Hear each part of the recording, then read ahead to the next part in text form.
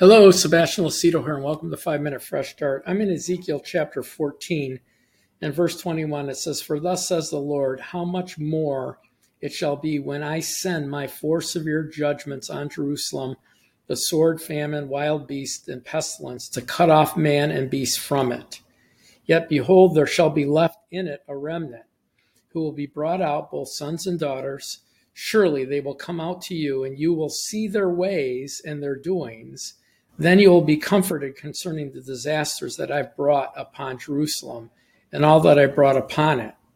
And they will comfort you when you see their ways and their doings, and you shall know that I have done nothing without cause, that I have done it, says the Lord God." And so as we look at the scripture here, this is the 4 severe judgments of God.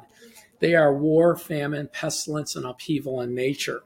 We see that the judgments of God are part of wickedness, extreme wickedness and sin and darkness in the earth. We see darkness is really the absence of light. And we see that when light dissipates and leaves and the majority of the people are living without God and his word, and there's light, missing, now we see that God does move in judgment. Now at the end times, he specifically lays out these 4 judgments in Matthew 24. When they ask him, what are the sign of your coming? What will it be like at the end of the age? And he goes on to say there'll be wars and rumors of wars. There'll be wars, pestilence, famine, and upheaval in nature. Exactly what it says here. In verse 21, it says, "I will send my 4 severe judgments on Jerusalem: sword, war, famine, wild beast is upheaval in nature, and pestilence," right?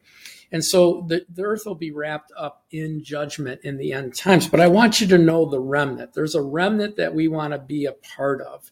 There's a remnant that we want to be associated with in this process. First of all, in the end times, again, it says that there's going to be a man-pleasing gospel. 2 Timothy says that they won't endure sound doctrine, but heap to themselves teachers teaching a man-pleasing gospel. We see that the church will be living like the world in 2 Timothy chapter 3. And then we'll see that the nations in the world will hate and persecute the true church, those that are living the word of God. So it really talks about an apostasia happening, a diminishing of the church, and a refining of the church, as we see it in Matthew 24 and the other scriptures. But in the midst of that, there's going to be a remnant of people who are living the life, a remnant of people who are still bringing life, not giving into the herd mentality, not fearing and walking away or apostating the church, for temporary, comfort. And so we see that they're going to live against the herd. The destruction will perplex many. We see that they're going to be perplexed by it. And so when that thinking comes, we see that the remnant, by their actions, by their doings, by the way they're living, by what they're saying, by what they're teaching, they're going to comfort others, because others are going to see that their actions, and they're going to realize that they lived in error and that God's judgment concerning the time that they're living in was righteous. It was holy. So, we see a witness, a remnant in the earth that living the ways, and we want to be a part of that remnant. We want to live the light. We want to bring the light no matter what's going on.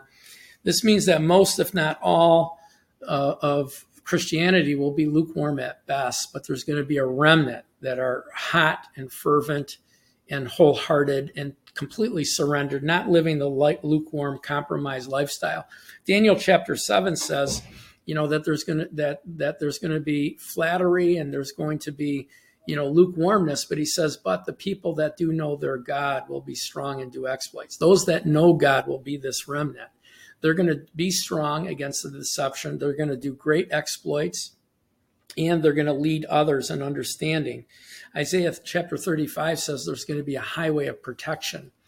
And so we want to be a part of that remnant. And the way we do that is to learn the word every day. I mean, just absorb the word every day, several times a day. Stay in the word, stay in the spirit, worship and praise God daily, and can continue to grow in the faith.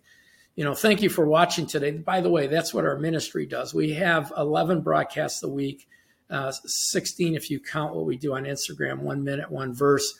all video teachings. Some of them have notes. You can join us in 3 different ways. One is you can download our free phone app, which you can get at the Apple App Store or Google App Store. Just type in Watchers of Truth. Make sure you have your credentials, and you'll download. And all of our teachings will be there for you on your phone app or iPad. They're all on our website, naturally.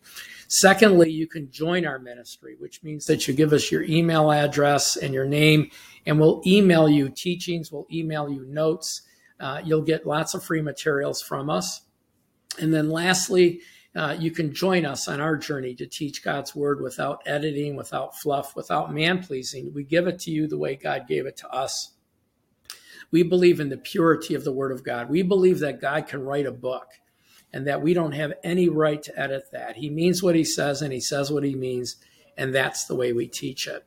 We have thousands of teachings on both the phone app and the website. We have 5 curriculums with workbooks. All of it is free. All of it is yours. All you have to do is join us. God bless and have a great, great day. Thanks for watching.